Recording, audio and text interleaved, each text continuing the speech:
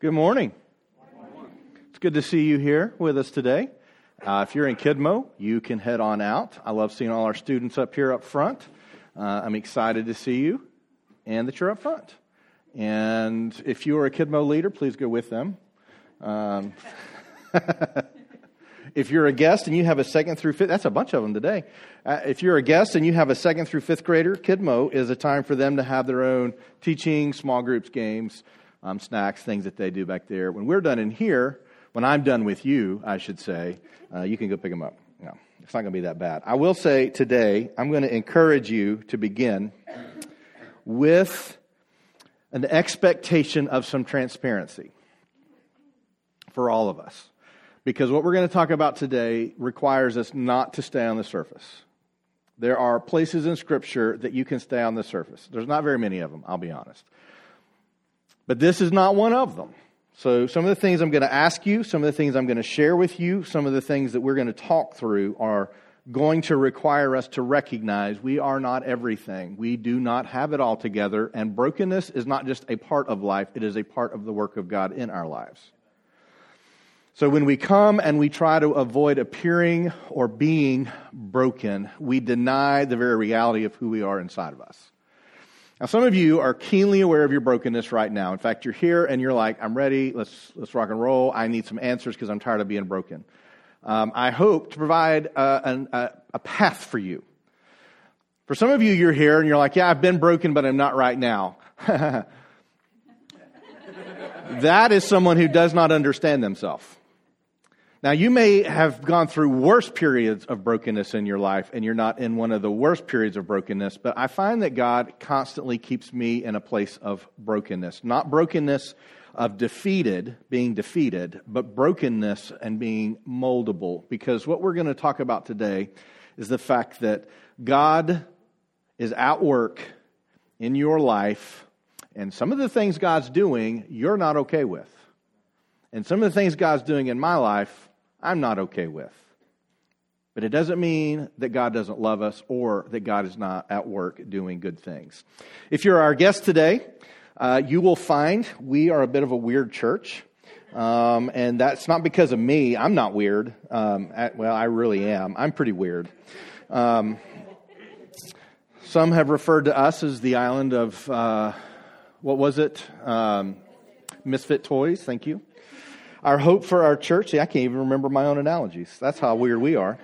And our hope is to be a place where you can explore Christ and we can be honest about it. We're not real good at pretending here.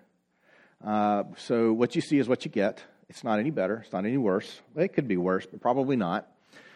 It's definitely not any better. What you see is what you get. And in this process, what I have felt, and some that I'm going to share with you in a little bit, through this process of church planning, which I'm not really a church planner anymore. We started this church 12 years ago, so I'm not really a planner anymore.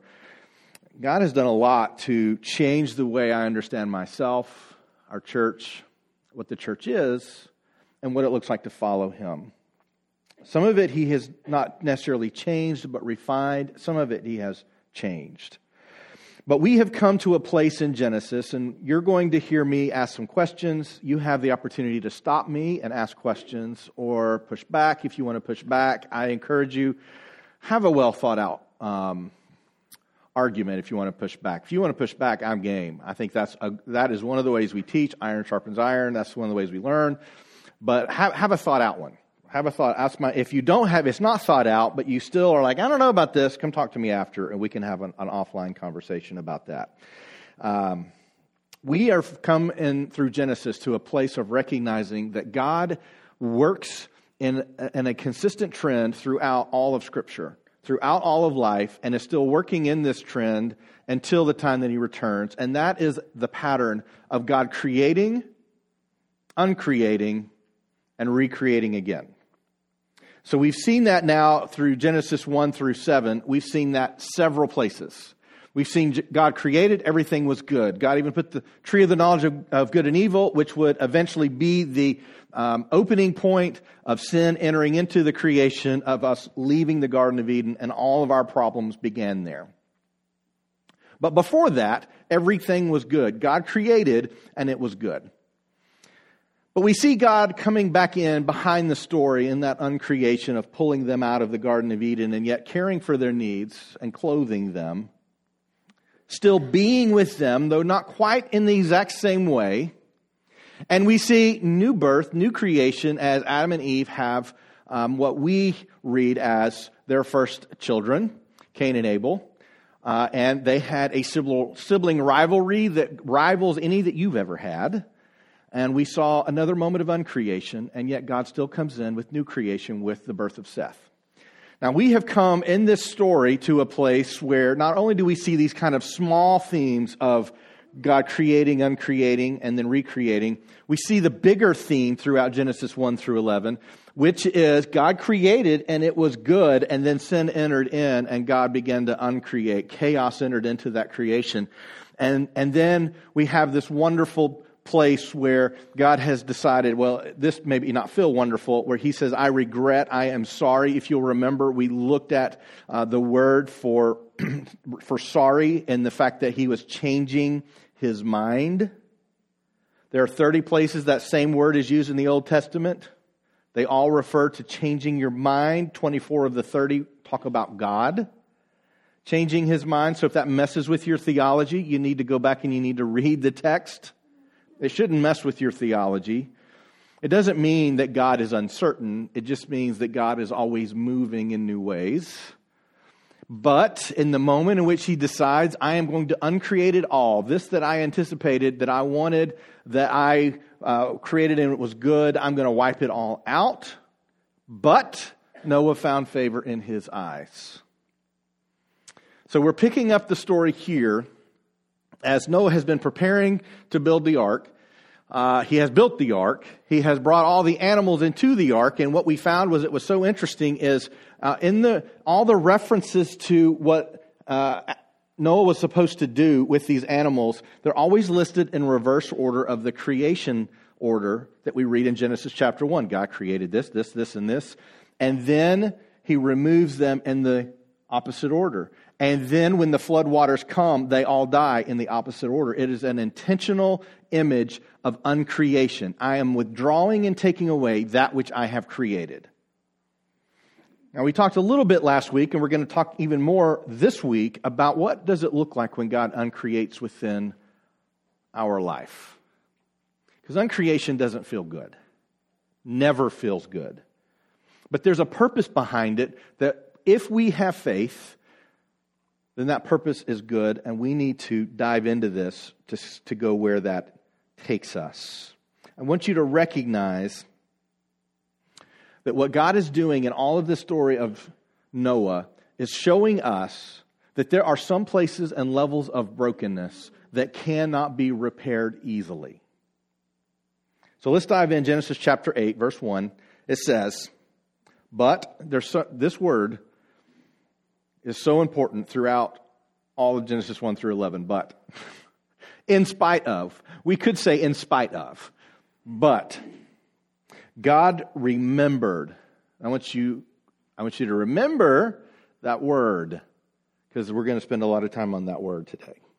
But God remembered Noah and all the beasts and all the livestock that were with him in the ark, and God made a wind blow. Now, we're going to come back to this. I just want you to know that word for wind there is the word ruach. The Hebrew word ruach is the same word of God breathing life into us. When we talks about we have the breath of life, this is the same breath. This is the same wind that's blowing over the face of the waters. And God made a wind, a ruach, blow over the earth, and the waters subsided. The fountains of the deep and the windows of the heavens were closed. The rain from the heavens was restrained, and the waters receded from the earth continually. At the end of 150 days, the waters had abated.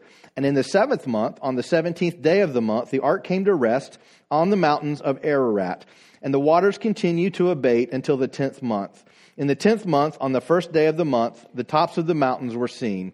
At the end of 40 days, Noah opened the window of the ark that he had made, and he sent forth a raven. It went to and fro until the waters were dried up from the earth. Then he sent forth a dove from him to see if the waters had subsided from the face of the ground. But the dove found no place to set her foot. She returned to him to the ark, for the waters were still on the face of the whole earth.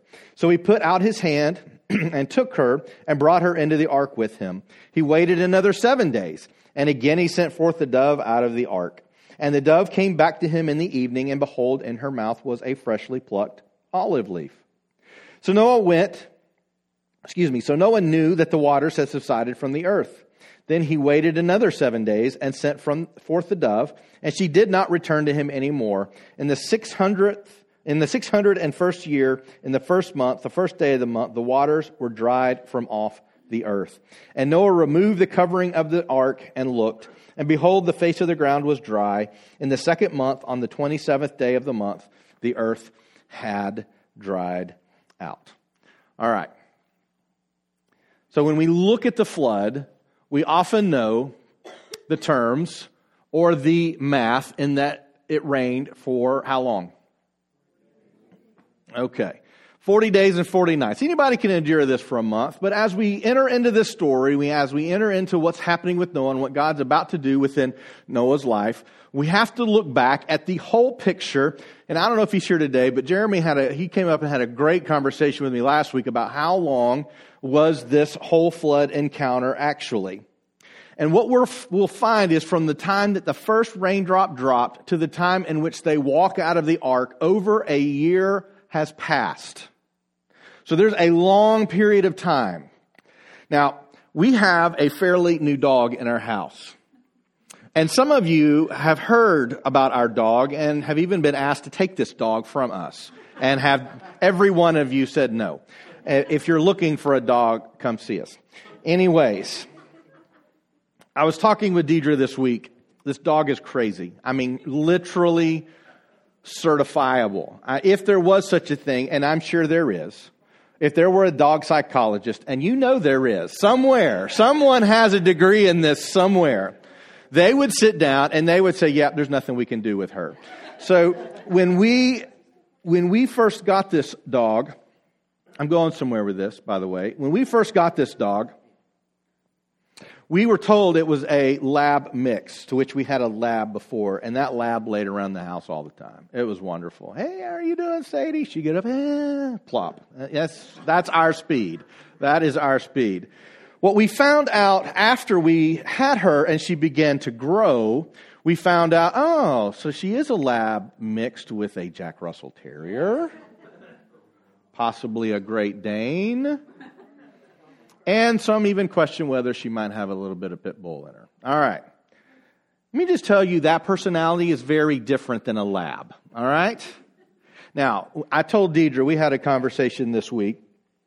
And I said, we come into the house and it's like every moment of our lives is about this dog. Every moment. If we're not with her, she destroys stuff. If we are with her, we can't do anything else. And so she just kind of takes over our lives. If we, shoot her up with Benadryl, we don't do that. But if we could. But, if we put her in her crate, then we just feel guilty. So our whole life at home is this. We got to care for this dog and make sure it doesn't destroy our house. Or put her in her crate and feel guilty about it. Can you imagine you have two of every kind of beast on the ark and you're shut up for a year with them? Now, we can put Josie up. Her name's Josie. We can put Josie up and we can leave. But you can't leave if you're Noah. And I imagine, now, if you talk to different scholars, they'll say, God caused a calm to come over the animals. Well, that's not in the Bible. So that's us trying to make it sound easier than it probably was. But here's Noah shut up in this ark for a year. And as we look back over the time frame, here's what we know. So we know it rained 40 days and 40 nights. And then we know that the water remained for 150 days. 74 more days it takes for the mountains to emerge. So now we're at 224 days. 40 more days, Noah finally opens a window. 264 days total now. After 21 days, the birds have kind of gone to and fro. They've gone out and they've come back trying to see if there's land. Now we're at 285 days. 29 days later, Noah kind of uncovers the ark or removes the top of the ark. Now we're at 314, and then it takes another 56 days before God says, now leave the ark. We're looking at 370 to 371 days. That's a long time to be in with a bunch of animals. All right? I can't imagine a year in the same house with Josie, never getting to leave. She is wonderful. We do have a lot of fun with her sometimes. But as we look through this, there are some more numbers I want you to see. All right? We're going to come back to these. Total event from start to finish was somewhere around 371 days. Next slide. The total days of the water swelling, as we looked last week when we talked about the deluge, the water was coming from everywhere, which is how our challenges often come at us. They were coming out from the ground. It was raining. The firmament had been removed. The water that God had separated that was up in the atmosphere comes tumbling down onto the earth. I mean, it's just coming from everywhere, which is exactly how life's problems come. And so as all of this is happening, there's 150 days of water increasing on the face of the earth. Interestingly enough, it takes another 221 days for that water to recede so that the ground is dry and they can leave the ark. And what we're going to find is that oftentimes when the storms come within life, it takes longer for the storm to leave than for the storm to come. Has anyone else experienced that? Many times when God begins to work within our lives, it takes longer for the storm to leave than for it to come. Now, what we've read here is that this ruach, this wind that's blowing across the surface of the deep, is God separating the waters again. Now, we can read this and just say, well, it must have been windy. Must have been windy there. But this is not really what the author's trying to tell us. With this intentional use of language, what he's trying to say is God has moved. So we've gone from creation to uncreation. God is breathing again to separate the waters because he is recreating again. I don't want to rehash last week's message. You can go back and listen online if you want to. But God is always recreating, even when we're in the midst of uncreating. This is him recreating again, and recognize this is the same breath that God has breathed into us. God will breathe into the moment of your uncreation. We see at this moment that God is recreating. But there's something more significant than all of that, I believe, at least for us, because we tend to focus on us. I asked you the question, what was God trying to rescue last week? And the easy answer is, well, us, humanity. But he really was more than that. God was rescuing his idea for all of creation with Noah. It wasn't just humanity. He was rescuing his intent for us. But what we read in Genesis chapter 8, verse 1 is, but God remembered Noah. Chapter 8, verse 1 says, God remembered Noah and all the beasts and all the livestock that were with him in the ark. Now, we could stop here and we could go run through this really quickly and go, oh, that's interesting. Oh, this is what happened. And, oh, okay, interesting. But this word for remember, I think it has implications for us far beyond just the fact that God didn't forget. We can read remember as the opposite of remember being forget, right? Like God was out doing something. Oh yeah, I forgot Noah's over there. Yeah. But that's not really the opposite of remember. The opposite of remember is dismember. And I want you to keep that in your minds. All right? The difference between remembering and dismembering. The Hebrew word here for literally remembered literally means to remember, recall, call to mind. Now, we see it in several other places, not only in Genesis, but we see it in several other places in the Old Testament. But we have to get over the fact of believing that God just didn't forget him. As if God could forget. Hebrews 4:13 says, no creature is hidden from his sight. All are naked and exposed to the eyes of him whom we must give account. God does not forget. Some of you are here today and you need to remember that God did not forget you. And yet wherever you are within your life, you may feel forgotten. God does not forget. We see a few things, two main things we see in this idea of remembering. One is God chose to call to mind His promise to Noah. Now in Genesis chapter 6, verse 17 and 18, it said, we read this last week, "For behold, I will bring a flood of waters upon the earth to destroy all flesh, in which is the breath of life under heaven. Everything that is on the earth shall die, but I will establish my covenant with you, and you shall come into the ark, you, your sons, your wife, and your son's wife with you." Now, we know of at least three primary covenants that God has made with us. Covenant number one, and we're going to talk more about this next week, is with Noah. This covenant in which he says, "I'm going to make a covenant with you." We're going to talk about that next week. We also know that God makes a covenant with Abram, who would become Abraham. God makes a covenant, a new covenant with us through Jesus. So God makes covenants with us, and that is an unbreakable promise. I am promising you this. I will not break this promise. I am making a covenant for you. In Genesis 19 through 29, it says, "For it was that when God destroyed the cities of the valley," this is Sodom and Gomorrah, this is Abraham and Lot are being removed from this area. "God remembered Abraham and Lot out of the midst of the overthrow when He overthrew the cities for which Lot had lived."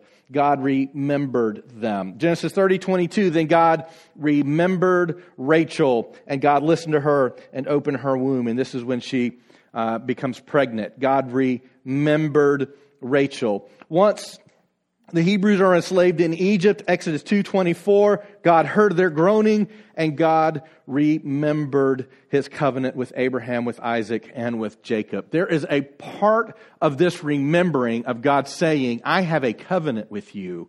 I will not break it. I am here with you." So when He remembers, He's remembering His promise to Noah. You should know before you leave this room, God does not forget you. Even when we turn our backs on God, He does not forget us. Now, this is important because some people did not enter into life in family relationships that you could say this about your family members. You did not enter into the world in a relationship in which they will not forget me. You may have felt forgotten regularly. What we tend to do is ascribe to God the same kind of relationship we have with our parents. And it is important for some of you to know that God does not, nor has He ever, or will He ever, forget you. He regularly calls you to His mind. God does not forget you. When we talked about being created in God's image, one of the things I had you say was to tell each other, God sees more in you than you see in yourself. We also need to say that to ourselves. God sees more in me than I see in myself because you are made in His image. We saw the fact that that image follows us even after the fall. We're still made in His image. And we looked at several passages that said that. We're still made in His image. We also looked at what is sometimes the uncomfortable reality that those people that we don't like and we would choose not to have anything to do with, they also bear the image of God. So we have more in common even with people we don't like than we would like to admit. God does not forget us, no matter what. Not only does He not forget us, but God chooses to remember, and this is an important piece. God chooses to remember your past and your future. We don't often think about remembering as just that which was. But when God remembers a covenant, He is remembering that which was and that which will be. When we begin to look deeper at this remembering Noah, God is not just remembering what He said to Noah, He's remembering what He is committing to do in Noah's life. And God has made a commitment to every one of us that He's going to do something in our lives because God does not forget us. And one of the things that I think is important for us to recognize in our relationships with each other, in our relationships with the people we care about, and in the relationships with people we don't know or don't care about, that God doesn't just recall us. Like, oh yeah, that Mark guy, I remember him. He's kind of a weird guy, but yeah, I remember him. God doesn't just recall us. He chooses to remember us after we have been dismembered. He chooses to remember us. So we had some good conversations when we first started talking about the tree of the knowledge of good and evil. One of the topics that often comes up with that is the ability to choose. Why was that tree there? One of the things I shared with you is I believe that the tree was there because a full life is only found when we have to restrain ourselves. There it is. It's good. Don't eat from it. Oh, come on, God. Nope. There's a tension that God has built within the creation in which when that tension is broken, we are broken. Several of you brought up some good points about, well, God's given us the ability to choose, which I 100% believe. I do believe He wanted us to choose Him. Part of that tension is choice. Restraint is choice. Choosing Him rather than we have no choice but to choose Him.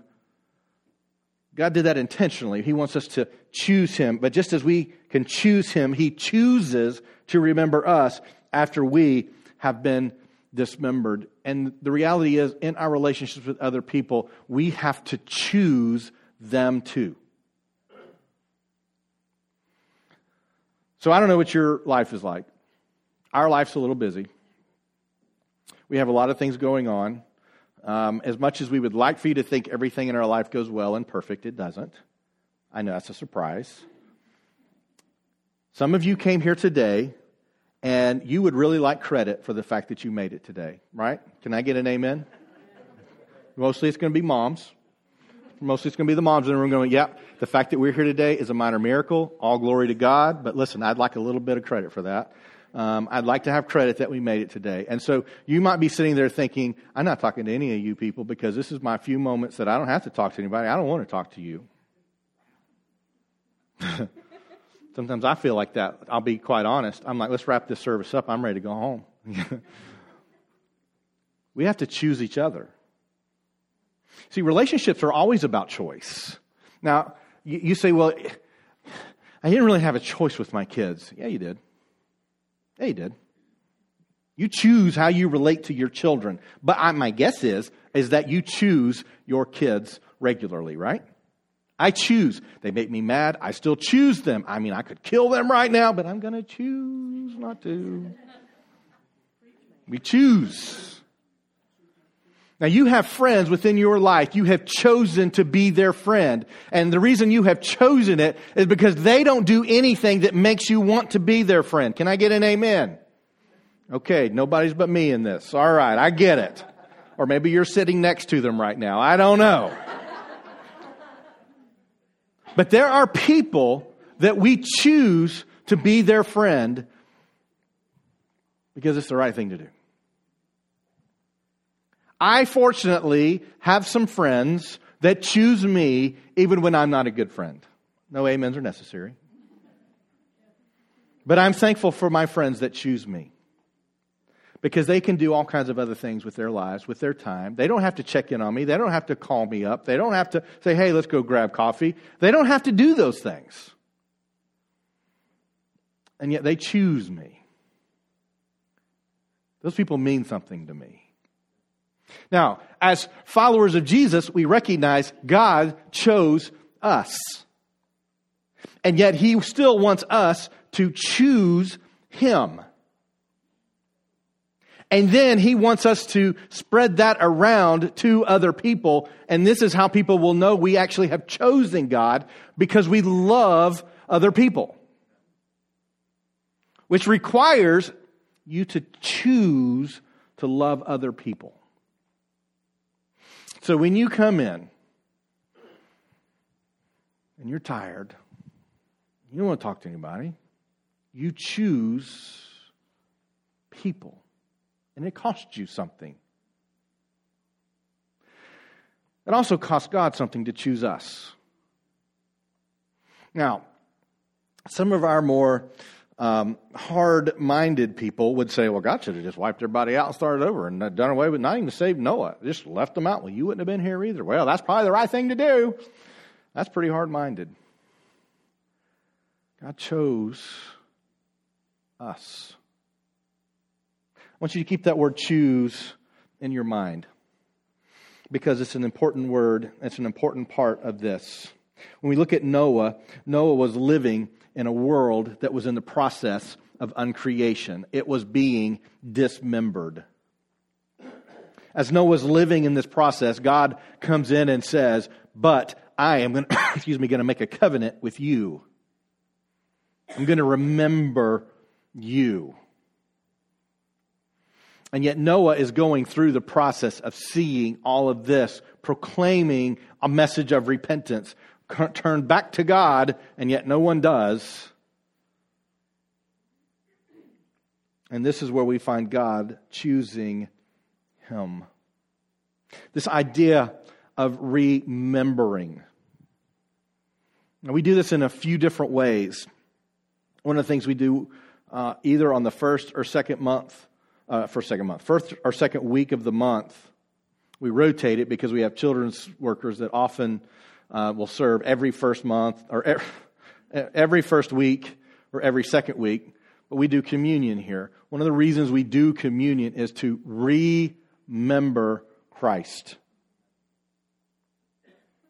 His body who has been broken for us. We remember what He has done for us. This is a crucial part of our understanding of our Christology and understanding what it looks like to know Jesus and to follow Jesus and to be with Jesus. It is the recognition that we need to choose to remember Him. This Wednesday night, we're going to, for the first time I've ever done it, we're going to have an Ash Wednesday service. And I would encourage you to join us Wednesday at 6:30. It will be no more than an hour, probably a little less. Ash Wednesday is a part, and it is the ushering in of a part of the church calendar we call Lent. Now, if you read our blog for this week, you already know all this stuff. But Lent is something, we don't even really know when Lent started, but we think it started around 325, 327 AD with the Nicene Council. This is about the time, if you remember our history lessons we've done in here, this is about the time in which Christianity is being legalized, and Constantine is basically saying this is now the empire's religion, which created all kinds of problems for us, created some solutions to some problems, but created all kinds of new problems for us. But they began practicing this expectation of celebrating the death and then the resurrection of Jesus. And they called it Lent. And so they went back to the story of Jesus right before He began His public ministry, and He went into the desert, and for 40 days and 40 nights, He fasted and He prayed. This is the time in which Satan comes and tempts Him at the desert, and He continues to quote Scripture, and He would continue to stay firm on His purpose there. But for that 40 days and 40 nights, they said, let's do that leading up to Easter. And so that begins Ash Wednesday, and it goes through the Thursday before Easter, in which we will have a Maundy Thursday service. We did that last year. Now, if you're good at math, you'll know, well, that's more than 40 days. Well, they don't count Sundays, because Sundays should be times of celebration. But the time of Lent is meant to be reflective. It's meant to be a time when we remember what it cost for God to choose us. And so last Palm Sunday, we had palm fronds in here. And some of you have asked, well, why are they still here? Because we're going to burn them. It's going to be great. It's going to be fun. We're going to try not to burn down the church. But we're going to burn them, and you create ashes. Now, lots of very liturgical systems do this process. And we don't do a whole lot of that here. We do Advent, and we're going to do Lent this year. But when you come in on Sunday, it's going to be or Wednesday, it's going to be a very quiet service. And the point is that we need to be reflective, and we need to recognize that there's a lot of mourning in the Easter season. Advent is fun. You know, we get to go shopping and have parties, and a baby's going to be born, and we sing Christmas carols. But Good Friday is a time of mourning. And so Lent is that 40-day period leading up to the Thursday before Easter, is that period of saying, I'm going to give up something. Now, I would encourage you not to give up food and water. I don't know if you took biology, but when I took biology, they say you die when you eat nothing and drink nothing. And even as we go back and study what fasting was in the Old Testament, there was still some, basic sustenance to keep you alive. All right? But I want you to be thinking between now and Wednesday of something you would like to intentionally either limit or give up for this 40-day period of time. Some of you have done things like I give up TV, I give up my cell phone, I give up social media, I do limit what I eat, or I won't eat this favorite food that I have, something. Now, the point is not that we prove our love for God because we're willing to give something up. The point is that we restrain ourselves. Remember, there's a point at which all of life, restraint is necessary for a full and happy life.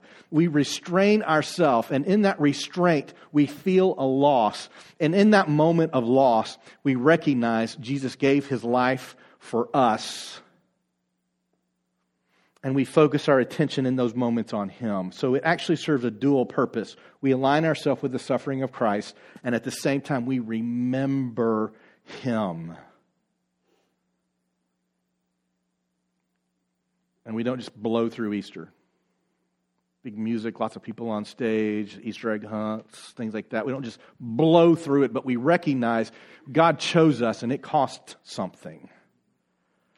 So we'll do that this Wednesday. You'll have the option, if you want, historically, you take the palm leaves from the previous Palm Sunday, the year before, you burn them, create ashes, and then you'll have the option to come up and either have a small cross made on your forehead or on the top of your hand, or you don't have to do it. If you think that's just too weird or it's a mark of the beast or something, you don't have to do it.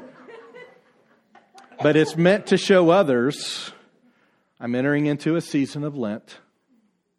I'm entering into a season of restraint. And we're doing it at night. A lot of churches do it like early in the morning, and you go to work that way, and you're supposed to leave it on until the day's over. So we're doing that. Monday, Thursday is when we kind of come out of Lent, and we'll have another service. Both services we'll be practicing communion together. We'll be taking communion together. And this service will be very quiet. That's why we're going to have childcare for little ones. It's going to be fairly somber.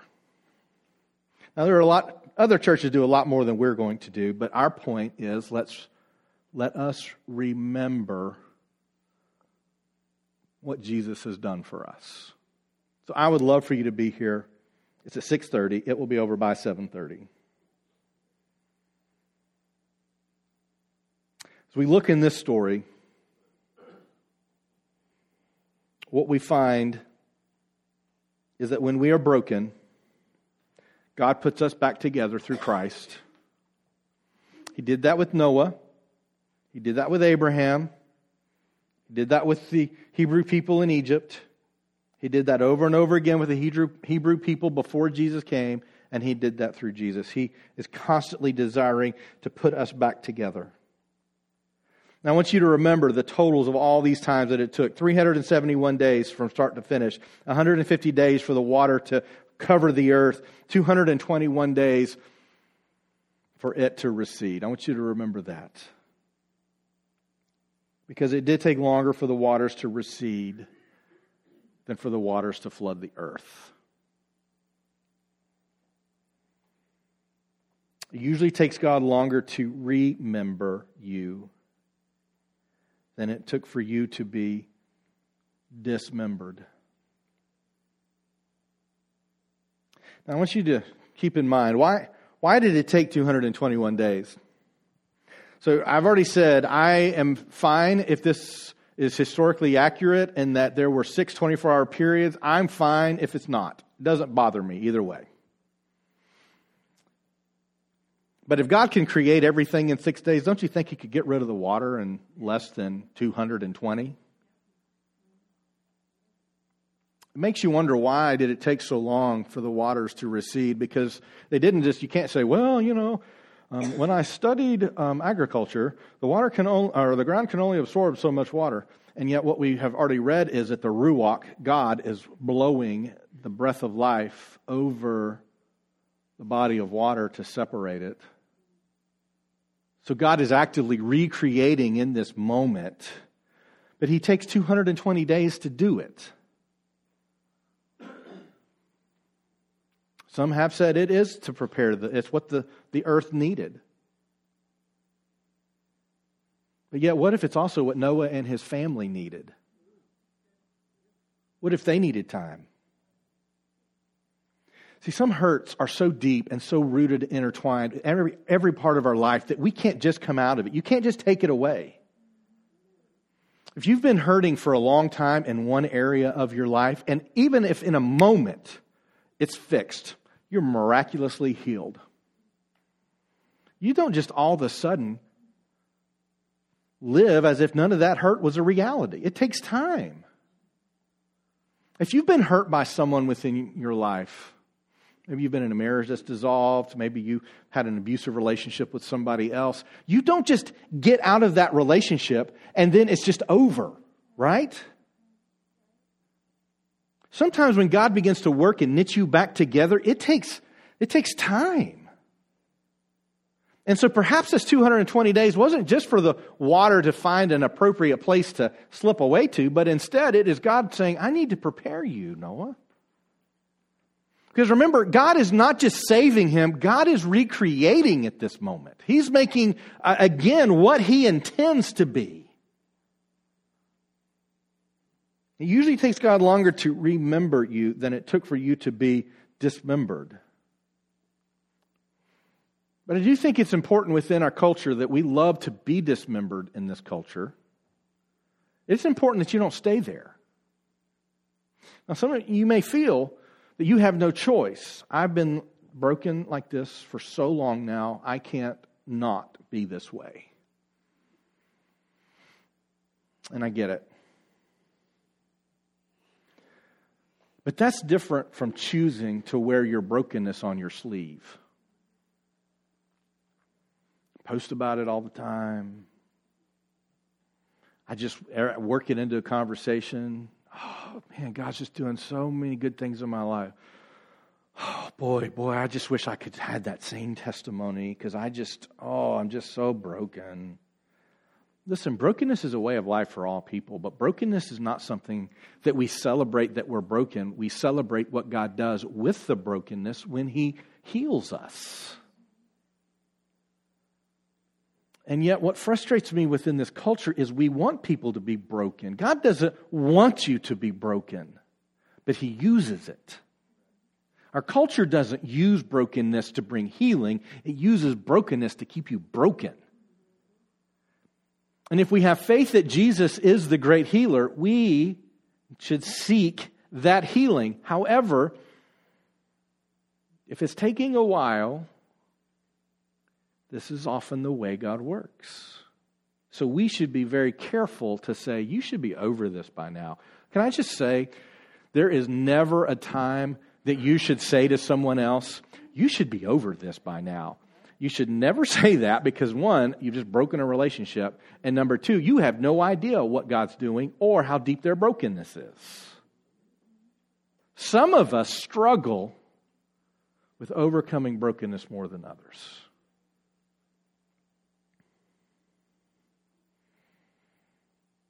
Don't make dismembering your new reality. Here's a question I want to ask you. Before I ask you this question, let me share a little bit from me. The question is, how has God remembered you? A number of us have been working with some pastors in our community for the last year or two.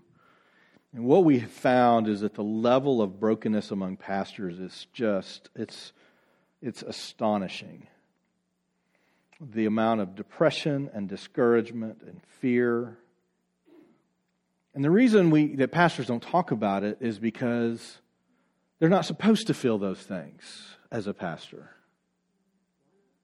Yeah, it's a good question. But there's something in them that says, well, if I'm going to be your pastor, I need to just be sure that you know I have it all together so you can trust me on how you should get your life together.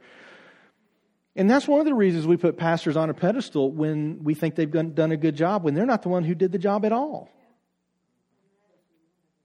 And yet, as I look back on my history as a pastor, God has remembered me. Now, I don't have as many moments of, I've been dismembered, now I'm remembered. Like, I'm constantly dismembered and remembered simultaneously. Does anyone else have that experience? Like, there's a constant breaking and a constant putting back together. And I have found, and some in my family may have tried to show me this earlier, but they didn't do it the right way. But I have found that I have a fairly healthy ego. I like to make things about me. And over the last 12 years, I have become the most unsuccessful church planner because I think we have fewer in attendance every year. I mean, that's really not the way you're supposed to do it. I know you all aren't pastors. Maybe some of you are, some of our guests are, but you're not supposed to do it that way. I'm just telling you. They don't teach you that in seminary. But that takes a hit on your ego. And through the years, I have gotten upset with God because I felt like we've done things the right way, which is also a very scary thing to say. I will tell you that right now. You shouldn't say that. I felt like we did things the right way, and there have been some very real breaking experiences over the last 12 years, to the point where the ego's still there, but it's like gasping for its last breath, you know? And if God did not take me through moments of dismembering, He would not bring me to moments of remembering. Now, we live in a culture that right now, famous Christians are deconstructing their faith. That means they're leaving their faith. And they're doing it very publicly. The most recent one that I came across was, I don't know if you're familiar with Rhett and Link, Good Mythical Morning. If you're over 40, you probably have no idea who they are. All right, Ben's got me. Thank you, Ben. Back there, he's got me. These two guys were in youth ministry. They worked for Campus Crusade. They worked with Cru as missionaries to schools. And then they did this podcast, and they're one of the top 5 YouTubers in the world right now. So if you haven't seen them, you're probably not ever on YouTube, is probably the reality. Or on Facebook, or on Instagram, or on just anywhere else that you have a device to see. And they came to a place where they came out of a highly conservative system that required the Bible to be 100% historically accurate in every moment. And that led them, especially Rhett, who's the tall red-headed guy, to question when science seems to question our faith. And they felt betrayed by the people that taught them. And they felt like that what they had learned in their faith was not real. And Rhett talks about his specifically, I had a relationship with Jesus. It was real. But because of these teachings that now seem at conflict with what they have now grown to know and live, they've decided to walk away from their faith. Which I think is the silliest thing ever. Because there's a lot of things that I have known that I found out later I was wrong. And now I know more. But the thing is what our culture loves is for you to deconstruct your faith. But what God loves is to deconstruct you. And I tell you this about me as a pastor, and we could go on a lot longer. We don't have a lot of time. We could go a lot longer on God's deconstruction of me. But I'm not the same person that started this church. And when I'm meeting with a lot of pastors right now, and they're not the same person when they started pastoring either. And I'm going to tell you something. I believe it is a move of God among our city. So this weekend, this Thursday and Friday, we're taking 20 of them on a personal retreat. I mean, I don't even take personal retreats, but we're taking 20 pastors on a personal retreat. And the whole purpose of that is for them to remember. Part of that means for them to put their relationships with each other back together. Because pastors typically don't like other pastors. We all think we're right and everyone else is wrong. That can't be a surprise. Kind of is. Not all. I'm exaggerating. But it's a very real reality. And so these 20 pastors have said, we're done with that way of life.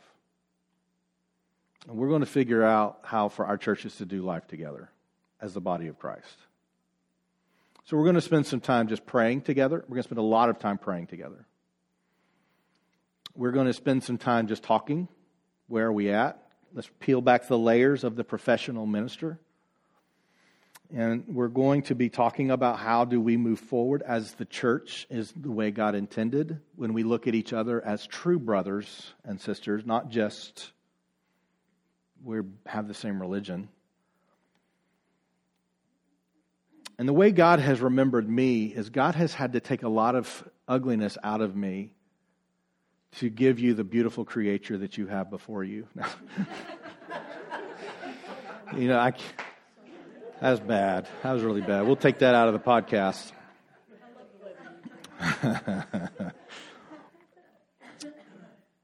But I have come to love the dismembering. James said it this way, count it all joy when you encounter trials of all kinds, because then it produces in you a more perfect faith. Dismembering is not meant to destroy us. It's meant to refine us. The thing that I struggle with Rhett and Link is they went completely in the wrong direction. If you have a real relationship with Christ, that's the real stuff. Not all the rules and the teachings and things. It's like Jesus is the real thing. We let the other stuff get in the way. If you felt like, and I don't know if he did or not, but he says he felt like he had that. Well, how did you let go of that? That's what I can't let go of. When I want to let go of everything else. That's the thing that keeps me here. And I just want you to know that in a world, and especially you guys, as some of your heroes are deconstructing their faith, God is going to want to deconstruct you. And when He deconstructs you, He's going to remember you. And He's going to make you something better. So my question, I've used up all your time. How has God remembered you? And I thought we would have this wonderful, moving moment. I would still like to hear this from you. I need to finish this up.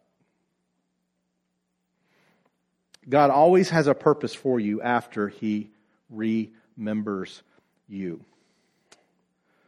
Verse 15, God said to Noah, go out from the ark, you and your wife, your sons and your sons' wives with you. Bring out with you every living thing that is with you, all flesh, birds and animals, every creeping thing that creeps on the earth, that they may swarm on the earth, be fruitful and multiply on the earth. So Noah went out, and his sons and his wives and his sons' wives with him. Every beast, every creeping thing, every bird, everything that moves on the earth went out by families from the ark. After a year of being shut up in this ark, and I'm sure the animals were better than Josie, but after a year of being shut up in the ark, God says it's time to go. And I wonder if Noah thought, we got a good thing going here. We've kind of got a system. We've worked it out. I mean, the animals are fine. Everybody's fine. I mean, do we really need to go? And I think one of the things that happens often within us is once God has begun piecing us back together, we're a little nervous to step out in faith again for fear that we will be dismembered again. But I want you to know that when you're remembered, He has a purpose for you. There's a risk. Some of you need to take a risk. God has. You're a testament. God has put me back together. And now it's time for you to take a risk again. I don't know what that risk is. I don't know if that's in a relationship that needs to be restored. I don't know if that means you need to start sharing your faith again.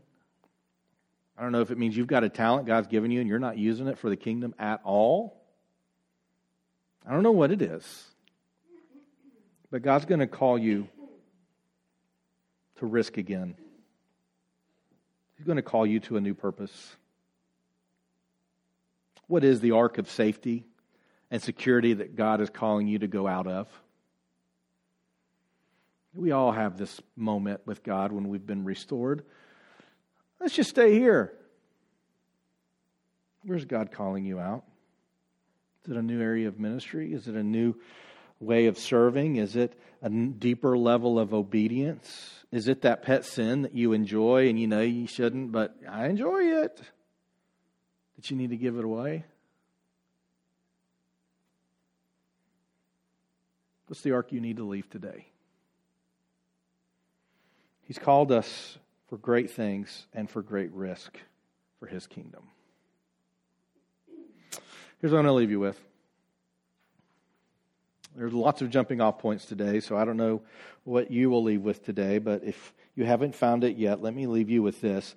God still remembers you. He still remembers you. Spend your life remembering Him. Father, I thank you that even though we don't fully understand all that happened in these chapters, I thank you that you'd still remember us. Thank you for the testimonies that I know are in this room of brokenness that have been healed. We've been dismembered. Some of us are being dismembered right now, and it feels bad. And yet you want to do something good through it. I pray that you would allow us to see the good that you are doing within us. I pray that all of our testimonies in the future, whenever that is, will be, God dismembered me. Then He remembered me, and I am so thankful for it. For those who are in that moment of uncreation, that moment of chaos, and that moment of dismemberment, Father, I pray that you would just give them a glimpse of your creative, passionate, grace-filled hand. And I pray that you would begin to move there. I pray as we take these pastors this week, that you would move in the lives of these pastors to bring healing and to bring hope and to bring new life in all of our faith communities in Chattanooga. Father, I just pray that as we leave this place, just as you have chosen us, you chose to remember us, we will choose others. And Father, in the moments in which we are just tired and worn out and just have nothing to offer, you would breathe life into us again. Help us to see you fully. And help us to let others see you fully too. It's in Jesus' name we pray. Amen.